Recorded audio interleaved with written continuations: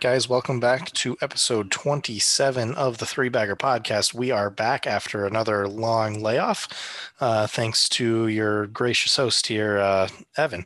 I'm here with my co-host Nick. Nick, how you been over this break, man? I've been good, man. There's a lot of life events. I think last time we spoke, which was back in April, a lot of things going on. I know I graduated from USF, so I'm now have a master's degree. Still working for the Roots now here in the summer season and trying to catch a baseball game when I can. I know I was at the A's game a couple of weeks ago. It's still depressing going there, but hey, it's still good to catch a game now and then. Yeah, definitely. A big congratulations to you, Nick. Master's degree is nothing to look twice at, man. That's awesome, and I know you're going to do some really great things with it. So, big congratulations. A lot of change, actually, which is part of the reason why we haven't recorded in so long. I moved from Rhode Island in the north down back to Tampa Bay. I'm now working for the Buccaneers and the Lightning, as well as the Philadelphia Phillies. So a lot of exciting stuff going on in my career as well. I'm not going to be smart like you and get a master's degree. So you'll have me there. But overall, some exciting career stuff, and I'm hoping it can kind of take off here with these part-time positions. So let's kind of get back into baseball, what this podcast is about. Let's do that. So a lot of big news when we were gone. Let's start with some of the big manager firings. I mean, some of these legendary managers that have managed for seasons and, with World Series and great teams just got up and fired about a quarter of the way through the season, maybe a little bit more, just because they were underperforming so much. So Nick, I'm going to give it to you to kind of talk about these guys. Yeah, exactly. I'm sure everyone knows, unless you've been under a rock. Both Girardi and Maddon were both fired, both named Joe, both very unimpressive, under 500, kind of 2.5-year tenures, but both their teams. We'll kind of talk about Girardi, then we'll go into Maddon. So for Girardi, kind of look at the expectations with this Phillies team. They had big names. They had Harper, gave Castellanos a lot of money, had some great pitching options with Nola. The expectation was this team was going to kind of go up and start taking the next level and start challenging teams like the Mets and the Braves and kind of get in the playoffs. And this team does have a pretty long playoff drought. And that's kind of Girardi's goal, to get him across, someone who has gotten a team like the Yankees across to win a World Series. And it just didn't happen. The things weren't clicking. So they figured, if we're spending this much money, things need to change. And we need to start getting closer to a playoff spot. So that's why they made the firing there. I mean, they have improved since Girardi's firing, unlike the Angels. So it's something that could happen. I don't know if it's going to be something long-term of who the next manager could be, but I think it actually was smart to make the change here. As you can see, it actually did have some impact on the team, as they did start to play a little bit better. Yeah, and it's pretty funny, too, because the guy that took over, Rob Thompson, managed with Joe Girardi for a while with New York. He was their bench coach for a good amount of time. So Philly's definitely improving a little bit under Rob Thompson, but yeah, very underwhelming with Girardi's tenure. You see his record right there, 132 and 141. I mean, like you said, these guys had firepower, and you didn't even mention the signing of Schwarber either. Yep. I mean, Schwarber, Castellanos, Harper, you still have Segura. Kingery was supposed to be really good. And I think a lot of their struggles have also been attributed to that back end of the bullpen that just they cannot seem to hold games for them. So Philly's definitely a team to watch. It's obviously not too late for them to kind of get back into it, but we'll see if they kind of improve under Robbie Thompson. And now let's hop to Maddon and the Angels, who have been a very, very just sad story since forever. Yeah, exactly. I'm just wondering how much will this affect Maddon's legacy. Look at a guy who took a Rays team to a World Series and kind of was kind of the face of that franchise, to go to the Cubs and actually get them a World Series, a team that hadn't won in 100 years, and kind of become kind of like this folklore hero, and then leave and they come to the Angels, and kind of, can this guy kind of be a redemption, take this really extremely underachieving Angels team who has the best two players probably in this past decade, and they just couldn't get it through. I know obviously the division has been somewhat tough with the Astros dominated, and occasionally the A's the first couple of years of his tenure were pretty decent, and obviously Seattle could sometimes play pretty well, but it just never clicked. The pitching never really worked out. While they had the offensive firepower and Ohtani's basically doing everything for that team, they just couldn't get a win. So they led to the fire. It's kind of interesting. I think I read a couple games ago what actually happened, because I think their interim manager got ejected, and then the guy who was covering them got ejected. So they're down to like their fourth favorite manager for like a game. So everything's just kind of spiraling right now, especially if you look at the division. God, the Astros clearly look like they're going to win it. The Mariners have won 8 straight, and now the Angels are kind of fading out, and they may not even look like they're even a challenge for the final wild card spot. So, again, it's disappointing. I just trying to think, well, Ohtani's only got a couple years left on his deal. What's Trout thinking now? Is it time for him to leave too? So it's kind of, what can this Angels team do in this offseason? Because obviously they keep on throwing money at the problem. It's just not working.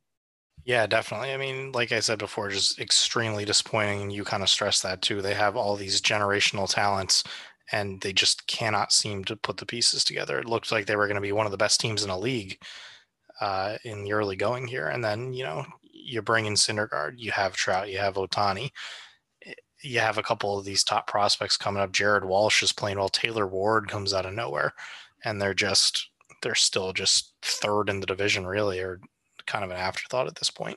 It obviously didn't help that Anthony Rendon is out for the entire year. I forgot what his injury was, but he is done for all of it. So that really hurts their lineup as well. We'll kind of see, but yeah, I don't really see them making the playoffs this year, which is just sad. I'm kind of wondering too, it's going to be tough to move that Trout contract. I mean, that is a massive contract and he's getting into his 30s now. I mean, he's making a ton of money for being over 30 years old. And I think some teams could be a little bit hesitant to put together a massive prospect package that it would take to get Trout. At that point, you might as well just put together that same prospect package and get Juan Soto, who's, younger and cheaper and is still, yet to even hit arbitration. So, yeah, exactly. For reference here on the Trout contract, he's due $35 million until the 2030 season, which will be his age 38 season. So you're looking at another 8 years of Trout. So it's kind of unmovable at this point. I mean, he's still producing. He's still a guy who's going to be kind of in the top 5, top 10 MVP caliber season. So we don't know when the drop off is going to happen. He just turned 30. So usually right after they turn 30, like 33, 34 is when players really start to drop off. Kind of what happened to Albert Pujols after he signed that massive contract with the Angels. So don't know when he's going to drop off, but still, that contract seems to be movable. I know Ohtani's got a couple years left on his, so it really is kind of a shrinking window now for the Angels as some of their young guys are starting to get called up. Like, are we going to see Joe Adell make a leap here? There's a lot of things going to happen with the Angels. They really are truly lacking leadership from an organization. Yeah, and let me specify, I'm not downplaying Mike Trout and his ability and his impact that he would have on a team. I just think if you're looking at other players and other options in the league, there might be better options than getting Mike Trout for $35 million via trade a year, as opposed to, like I said, some of the cheaper options like Soto. That would probably cost you around the same in prospect packages. They're going to be a very interesting team to watch over the next couple of years here, as they have been, and just how they handle these generational stars. So let's head on to our next segment. We're going to just kind of go over some biggest surprises and disappointments throughout this year. Nick and I just kind of brainstormed before we started recording the pod, and we're just thinking like, hey, these guys or these teams have had a really good year, and that kind of, I didn't really see it coming, or not that we didn't see it coming, but it's just still a surprise in how good they're playing. So let's get right into that. Surprises as far as teams. We had the New York Yankees, the Baltimore Orioles, and the Cleveland Guardians. So the Yankees are a surprise to us just because of the fact that nobody thought they were going to be the best team in the league. If you asked me at the beginning of the year, I went on rants on this podcast at the beginning of the year, and I did not think the Yankees were going to be any good. I thought they were going to finish 4th in the division, I think I said. Very big surprise that they are by far the best team record-wise in the league right now. Yeah, I would say I'm not quite as shocked as you, but I'd definitely say it's still a little surprising, like how dominant they have been. I definitely saw this roster saying, yeah, this team could definitely get time for first place in this division, and there will be a playoff team. Do you think they'll be the best team overall in the AL? Probably not. I still feel like the Astros or other teams kind of, I thought even the White Sox could have challenged for that spot, but for them to be dominating so far and all the pieces, it just worked out. They're staying healthy. The Lions is hitting dingers every single day, and they can drop a game 2 in here, but it doesn't matter because of the lead they built. It's just a matter of what pieces can they add before the trade deadline coming up here that will get them over the hump in the playoffs, where they've really struggled overall. They've had good regular seasons in the past. It's just, can they get over kind of what their struggles have been in late games and postseason? And that's really going to tell here the next couple of weeks during the trade deadline. Yeah, that's really what it is. I mean, the regular season, they obviously have to finish and play the regular season, but like as far as Yankees fandom right now, you're looking to the playoffs and you're thinking, can they win a playoff series? Because they really have not been very good at that over the past couple of years. So, like you said, some of the additions they're going to have to make at the deadline are really going to help them. Their pitching's been phenomenal. I think they have one of the best pitching ERAs in the league with rotation and bullpen. Obviously, they had a terrible series against Boston these past 4 days. They've given up like 5 runs in each of the 4 games at least, and they just got rolled over today 11-6. I was telling one of our former podcast guests before the series that it was going to be a split series at 2-2, and that's exactly what happened. So I know these things. But yeah, I think as a fan, I would look to maybe upgrade at the outfield position before the deadline. I know there's been some rumors swirling about Ian Happ or Andrew Benintendi. I don't think those would be ridiculous acquisitions at the deadline. It just depends on the price package. As I said in some of the early episodes, Joey Gallo has not stepped up this year. Joey Gallo has been pretty much a nuisance in their lineup, and the only thing he's good for is his glove in the outfield. That's pretty much everything he's produced. So very disappointed in Joey Gallo. And the funny thing is, they're going to ban the shift next year, and Joey Gallo is going to go sign like a 1 or whatever, like a 10 mil deal with some team and be like the best player in the league. I'm calling it right now. Joey Gallo for MVP 2023, whatever league he's in. KBO, watch out. KBO. So let's move on to some of these other teams now. The Baltimore Orioles. Nobody expected them to be anything this year, just like the past how many years? 4 or 5, whatever. Yeah. But they've actually kind of kept pace in the AL East here. It's been very surprising. They brought up their top catching prospect, Adley Rutschman, who's been pretty good for them this year. They've had a couple surprise players that are playing pretty decent, like Rougned Odor, who came over from New York, and obviously Cedric Mullins has been really good, as well as Austin Hayes. Yeah, it was definitely surprising here for this Baltimore team. Obviously, this team, they're still not going to make the playoffs, I don't think. For them to be just under 500, especially with the roster and the payroll, it's still pretty exciting for this young team where they can potentially take the leap next year. Kind of, can they even push for a play, especially now with that extra wild card spot? Obviously, it's probably the most competitive division we have in baseball, the AL East, but they're improving. I know with this team, there was kind of a little like turmoil early on, especially with ownership saying, hey, we want to move. Oh, we don't want to move out of Baltimore, but that's really settled down here. And the really focus has gone back to baseball for this team, and they are really exciting. So this is definitely a franchise on the up. And I think if you're an Oriole fan, you really got to be excited what's going to look like in the next 3 to 5 years with this team kind of pushing towards, can we catch the Yankees? Can we catch these other teams in the AL? Because they look like they're really good spot right now. Yeah, and that's the only kicker too, is their division. I mean, them going 500 in this division where they're playing 4 teams that are considered World Series contenders, really. I mean, if you look at Toronto, Tampa Bay, Boston, and New York, I mean, I would say any of those teams, like preseason, I would say any of those teams probably could win the World Series. I don't know how good the odds are for, each and every one, but you look at their rosters and you're like, these guys, if they added something at trade deadline or, something goes right like it is with New York, they could push for a World Series title. So very impressive that the Orioles are kind of keeping pace with those teams. And then that brings us to our last kind of surprise. We saw the Cleveland Guardians. I mean, these guys had a lower payroll than Garrett Cole this year to start the season, and they're really pushing for that AL Central crown. I mean, it's just been classic Cleveland baseball. They have some great offense. They've got it from underrated people like Ahmed Rosario and Andres Jimenez. That was a very underrated trade of Lindor to the Mets. I think those guys that they've gotten back have been fantastic, and it's just because they play in Cleveland, it's been very under the radar. But combine that with classic Cleveland pitching, and I mean, these guys are a good team. It's crazy. Exactly. They're a quality team that's going to challenge for that last wild card spot. And just because of the good pitching, and they play really bad teams in the AL Central. So that's really going to help them out here. As you can see how they're going to handle the deadline as a team has a really low payroll. I know before the season, like, oh, who's Jose Ramirez going to trade to? Like, are they going to move more pieces? But they truly have the opportunity to add a couple of options here, especially in the bullpen, and kind of challenge for that third wildcard spot, especially now because the Blue Jays are really struggling recently. They dropped 4 straight as recording this podcast. So it's an opportunity now for Cleveland to kind of get in there. And just it's also a quick shout out to the Mariners have won 8 straight. They've also been somewhat better than I've expected. I've always been really hard on the Mariners, saying don't believe this team. They're losers for life. But now they're playing better, especially when we're talking about some of the important players that we've really liked kind of out of the season. And like their rookie has been looked really well. So let's kind of move on to the disappointments as far as teams at the halfway point here.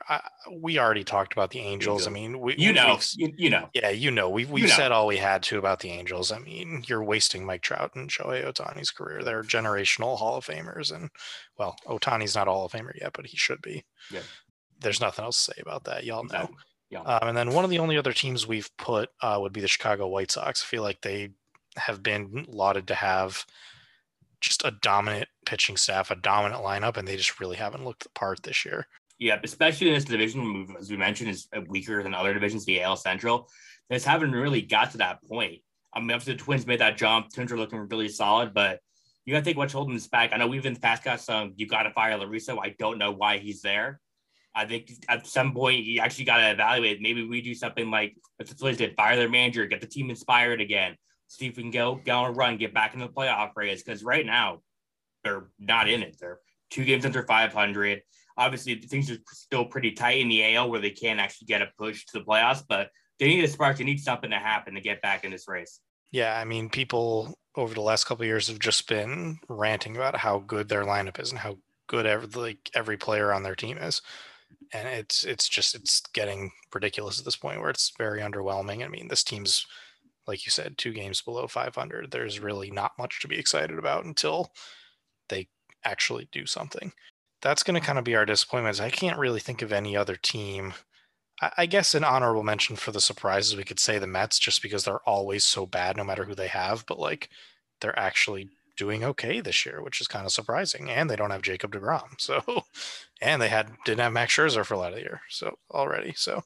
True. It is surprising, but something to watch out. They did once have a 10-game lead in the NL East. It's down to 1 game now, and they're playing the Braves this upcoming week. So it's something to watch out. If the Mets haven't improved, but it's going to be an important series. The good Braves, like the Braves did the same thing this year, where they struggled at the beginning, they lose a big player, but yet they're still going to be in a really good spot to make the playoffs. So the Braves are a really good opportunity to actually take control of the division league. So it's actually pretty fun to watch.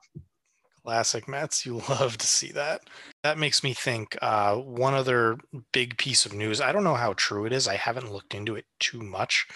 But did you see the thing about Freddie Freeman and his agent? Oh, yes. And the agent not saying anything to Freeman about, like, the Braves made an offer that was very similar to the Dodgers, and he just didn't tell him. Yeah. I got something said, Freeman, get out of here with that. There's absolutely no way that your agent works for you. It's his job to tell you offers. There's absolutely no way he did not tell you an offer with the Braves. There's no way. The Dodgers offered him more money. He took the offer, and now he's like, oh, I'm back in Atlanta. I like this team. Oh, no. There's absolutely no way. Like, get out of here. No, there's no way. He had to have known.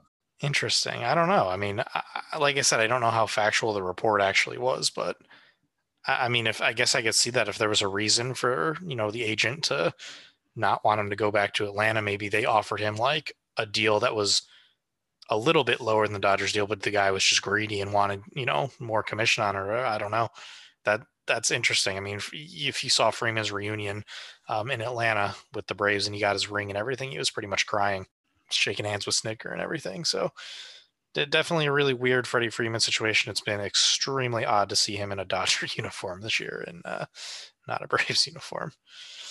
So we're going to move on to some of the players that Nick and I kind of selected that have stood out this year as just having exceptional years.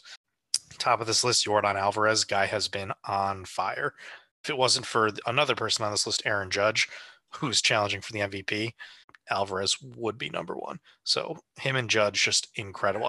Yeah, it's kind of, he's taking that step where he hasn't been hurt. He looks like he's going to play the whole season, and he's got a really good spot to win the MVP this year. The only way he doesn't win it if injury does happen later in the upcoming months, but he's really tried leading this Yankees lineup, which we knew can be dominant, and he's just kind of right in the middle of it, leading it off. So kind of going to the next player here, we're going to talk about was the rookie from the Mariners, Julio Rodriguez, and it was actually your pick to win Rookie of the Year. Good job by you, Evan, here, because he's had a really solid year.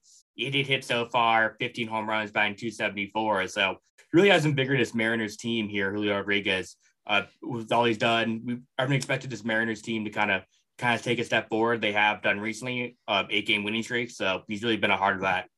Yeah, I mean, he's been sensational. I don't think you even talked about the stolen bases too. He's up there as one of the top guys in the league in stolen bases. I mean, he's just doing everything for this Mariners team. He's hitting, he's fielding, he's swiping bags and swiping games for them. It's been really fun watching him play. And yeah, that was one of my only good picks.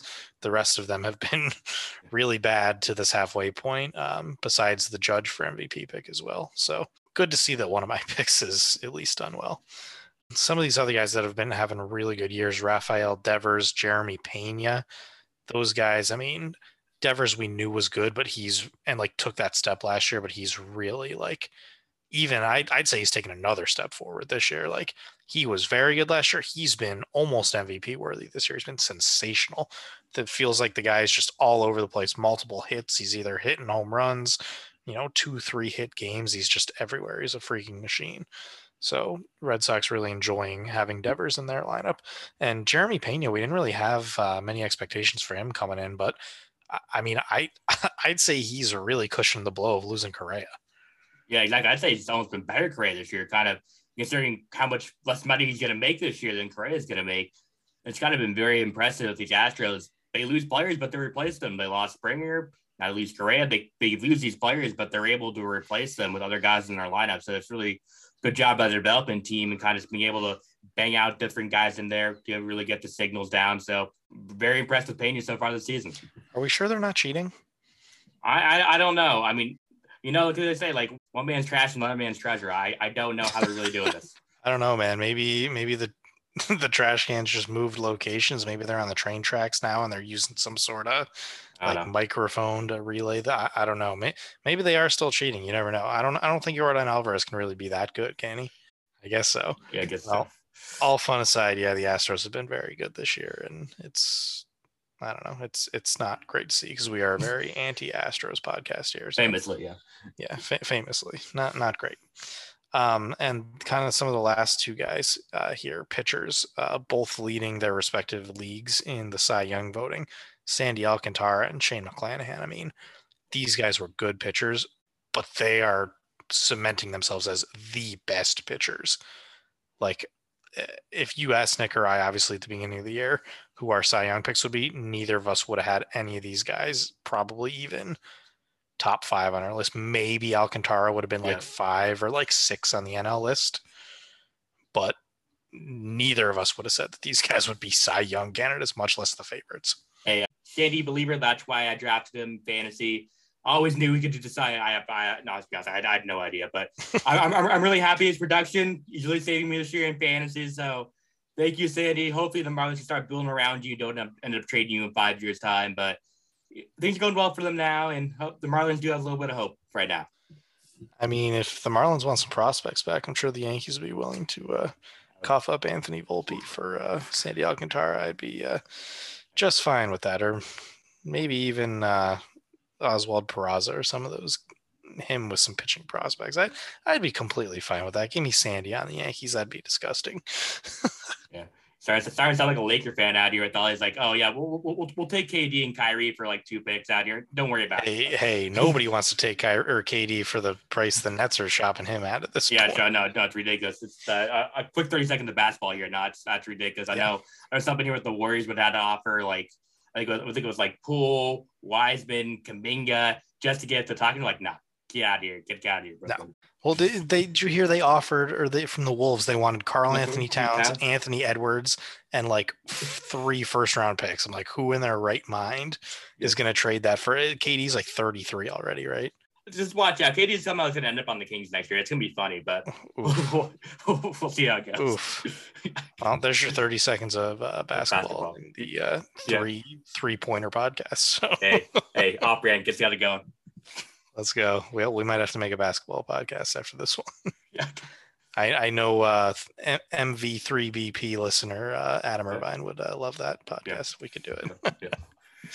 All right. So before we get to kind of the all-star selections, which actually came out today, we're going to kind of go into comments that Manfred made on some rule changes and expansion of the league. Nick, I'm going to kind of give it to you to talk about this a bit. Yeah, sure. It was happened about a month ago during Manfred's kind of midseason press conference. He kind of talked a little bit of how some of the rule changes have been doing in minor leagues, such as things kind of speed up the game, kind of results. He said, I've seen some success here, kind of with the pitch count and kind of other things they're doing to kind of speed up the game in the minor leagues. Started to see some success. So don't know when if they'll ever be implemented in the MLB, but that's kind of what he reported on. And then he did kind of mention something kind of a lot of people really started talking about is the MLB would like to get to 32 teams eventually. It just overall makes sense considering the amount of money this league has lost over the past couple of years due to the pandemic. It instantly $500 million franchise fee. That helps out your league a lot. If you do two of those, that's $1 billion right there. MLB is really into expansion, but obviously that can't happen until you figure out what to do with the A's and the Rays, because you can't really give a team expansion out when you've kind of leveraged two markets to build stadiums or the team's going to move. Yeah, definitely. So that's kind of an update on some of the rules and kind of comments from Manfred that he's made over the course of this season. Let's also take this time just to briefly talk about how some of these new rule changes have been during the season too. Have you still liked the runner on second rule? You still firm with that? I'm still, like I said, for me, there's so many goddamn games. I barely even see it, to be honest. Like my team, the edge is so bad. Like I never see it even happen. They're never getting extra innings, so I can't even see this rule even happen. I don't think it's even happened for the Giants either. So I'm not even seeing this rule even in play. So at this point, it's not even affecting me. But like I said, for me, I'm always a fan of it. When I watch a lot of baseball, you just want to get to the end of the game.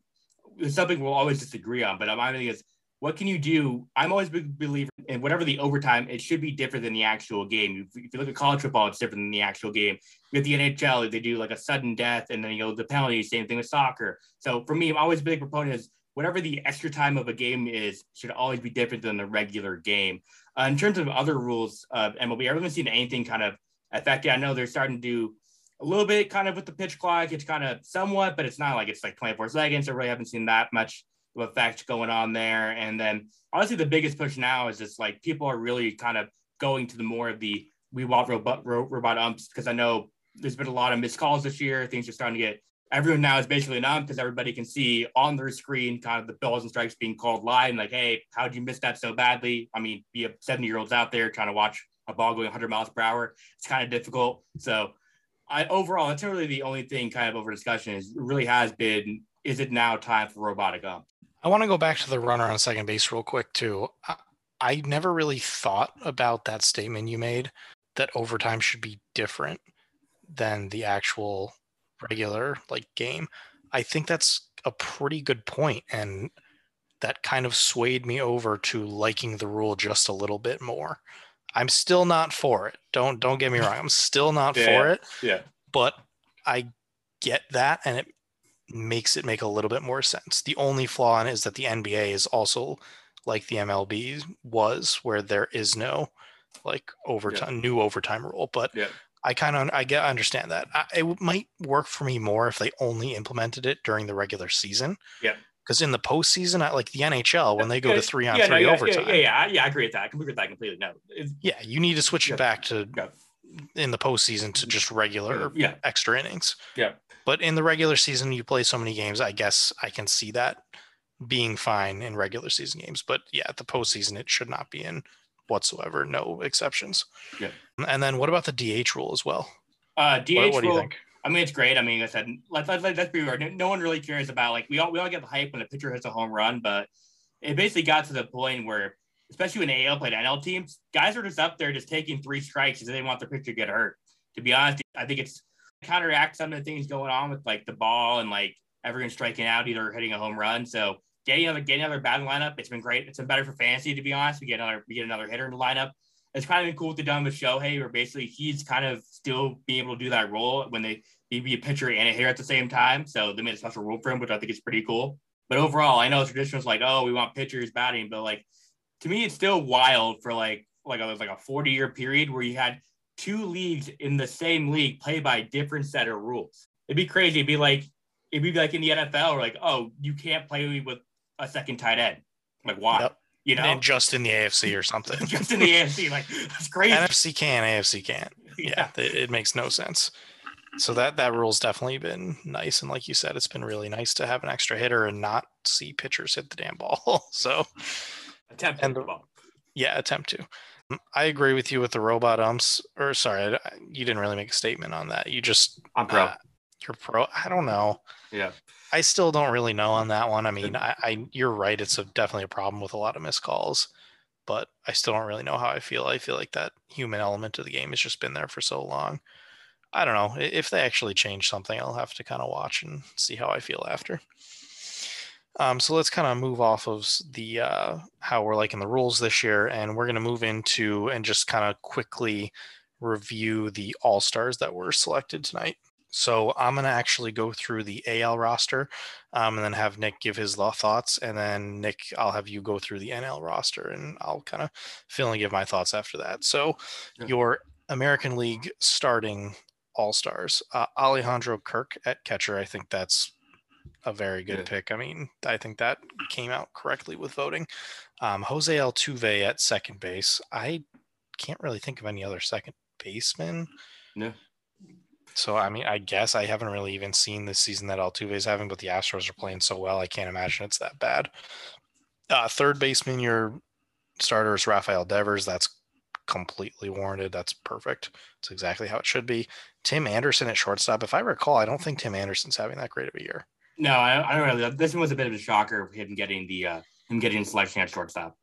I'm trying to think who would be some other guys that are like candidates to be that shortstop. I mean, Bogarts has been having a really good year under the radar. Could have been Pena, to be honest.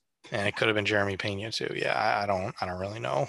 I mean, obviously it's fan votes, so whatever. But yeah, Tim Anderson, Jackie over there is not playing very well. That whole thing, we missed that whole thing too with Donaldson. We can't get into that right now. This pod's already running pretty long. We can't get into that, but maybe we'll do a separate segment in a different podcast about that. Your starting outfielders are Mike Trout, Aaron Judge, and Giancarlo Stanton. I have no complaints about that. That's pretty accurate. I can't think of anybody else. It would be pretty good outfield, not gonna lie. Indeed, Trout, Judge, and Stanton. And your DH Shohei Ohtani. I mean, that's a pretty solid AL starting team. Let's kind of talk a little bit about some of the other names that kind of stand out. Your pitching wise, there were a lot of kind of first year guys like a Blackburn, Cortez, Holmes has been great for me in fantasy as well. And then other guys were just kind of selected because they needed player spots, like Jorge Lopez gets the nod for Baltimore, and then Soto gets the nod for Detroit. But overall, there were a lot of first year guys on this ballot looking overall. And we kind of talk a little bit about snubs in the AL, but for me, I think the biggest snub in the AL is definitely a guy like Ty France batting over 300. Especially, my whole thing is if you're batting over 300 now in the MLB, you should be an all-star because no one's even batted 240 anymore. So I think that's kind of the biggest snub looking at on the AL side. But was there any snubs or any surprises here in the AL for you, Evan? I'm still with the one that you said. If you're hitting 300, Ty France, I mean, that's crazy that you're not an all-star. And he's been one of the very, not one of the very few, sorry. He's been a very big bright spot on the Mariners, and he just kind of, wasn't expected to do anything. He came over from San Diego and was just kind of there, but he's took advantage and he's been fantastic. Nestor Cortez is a big surprise to me. He's been incredible, as well as Martin Perez. I mean, who would have thought that Martin Perez would be an all-star this year? You saw Martin Perez pitch the last, whatever it was, 2-3 years of the Red Sox. Yeah. What? Well, how is he an all-star? Yeah, exactly. Makes no sense. Luis Arraez, that's another big guy that's been very good. I mean, he's always had the potential. He's just never really put it together, but I think we kind of felt that he was going to do it this year. Yeah, we can move over to the NL now, kind of walk through the lineup here, and then we'll talk about the reserves for the NL spot. So for the NL, the catcher is going to be Wilson Contreras, a guy on the trading block with the struggling Cubs team. Paul Goldschmidt still doing out here, even though he's getting up there in age, so good for him. Very electric Jazz Chisholm. Probably went with the Albies, but Albies got hurt recently. He's going to miss a lot of time here on 60 AL, but Jazz Chisholm's kind of really been a spark in the Marlins lineup, so good for him. Machado, really great bounce back year from him. He's doing pretty well. Trey Turner as well. And then the outfield here, you got Mookie Betts. Jock Peterson, a bit of a surprise. He actually had a pretty good starts of the season for the Giants. He's kind of slowed down a little bit, but still very impressive. And then Bryce Harper, who's currently hurt, getting the designated hitter nod here for the National League team. Yeah, I mean, I can't really I don't have any problems with that. I mean, that looks really good. Acuna is awesome. Betts has been having, if it wasn't for, who's the NL MVP right now? Why can't I think of him? Shoot. Well, whoever, there's one guy that's playing really well that's in the lead for NL MVP. And if it wasn't for that guy, Betts is kind of getting there to be a little bit of a close second. So great job from Betts. Yeah, Chisholm's electric. Goldschmidt's been having a fantastic year. I'd love to see the Yankees trade for Wilson Contreras. They won't do it. I highly doubt they do it, but yeah, that would. I mean, that would be pretty electric.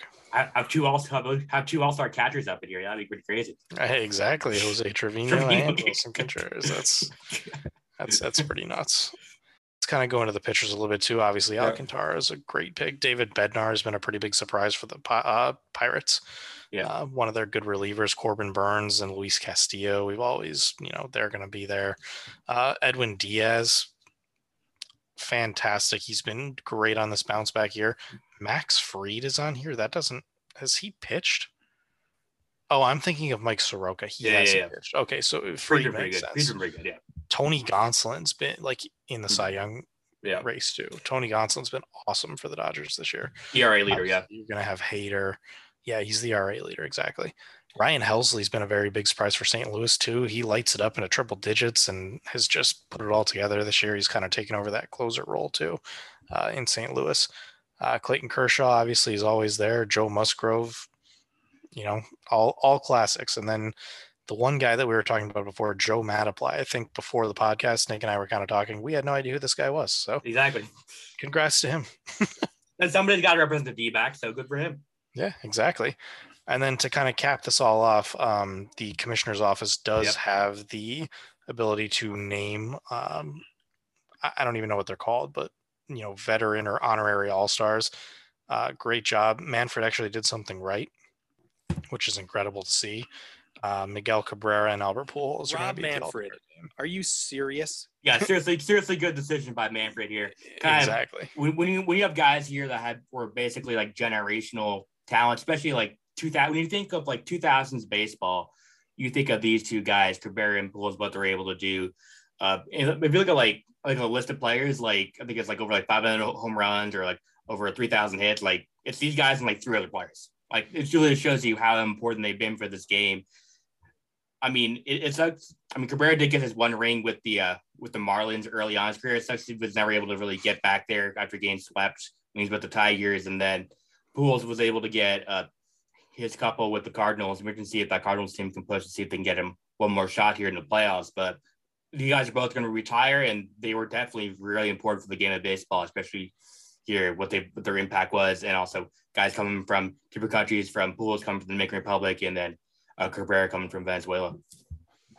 Yeah, I mean, they're surefire Hall of Famers. It's going to be a very great send-off, just like they've done in the past with like Jeter and Ortiz. Very, very happy that they're going to be there and being honored. Really quick, we're going to move on to the World Baseball Classic, which is back, but very quickly. I don't know if you saw this. It was probably a week ago, maybe a little bit less.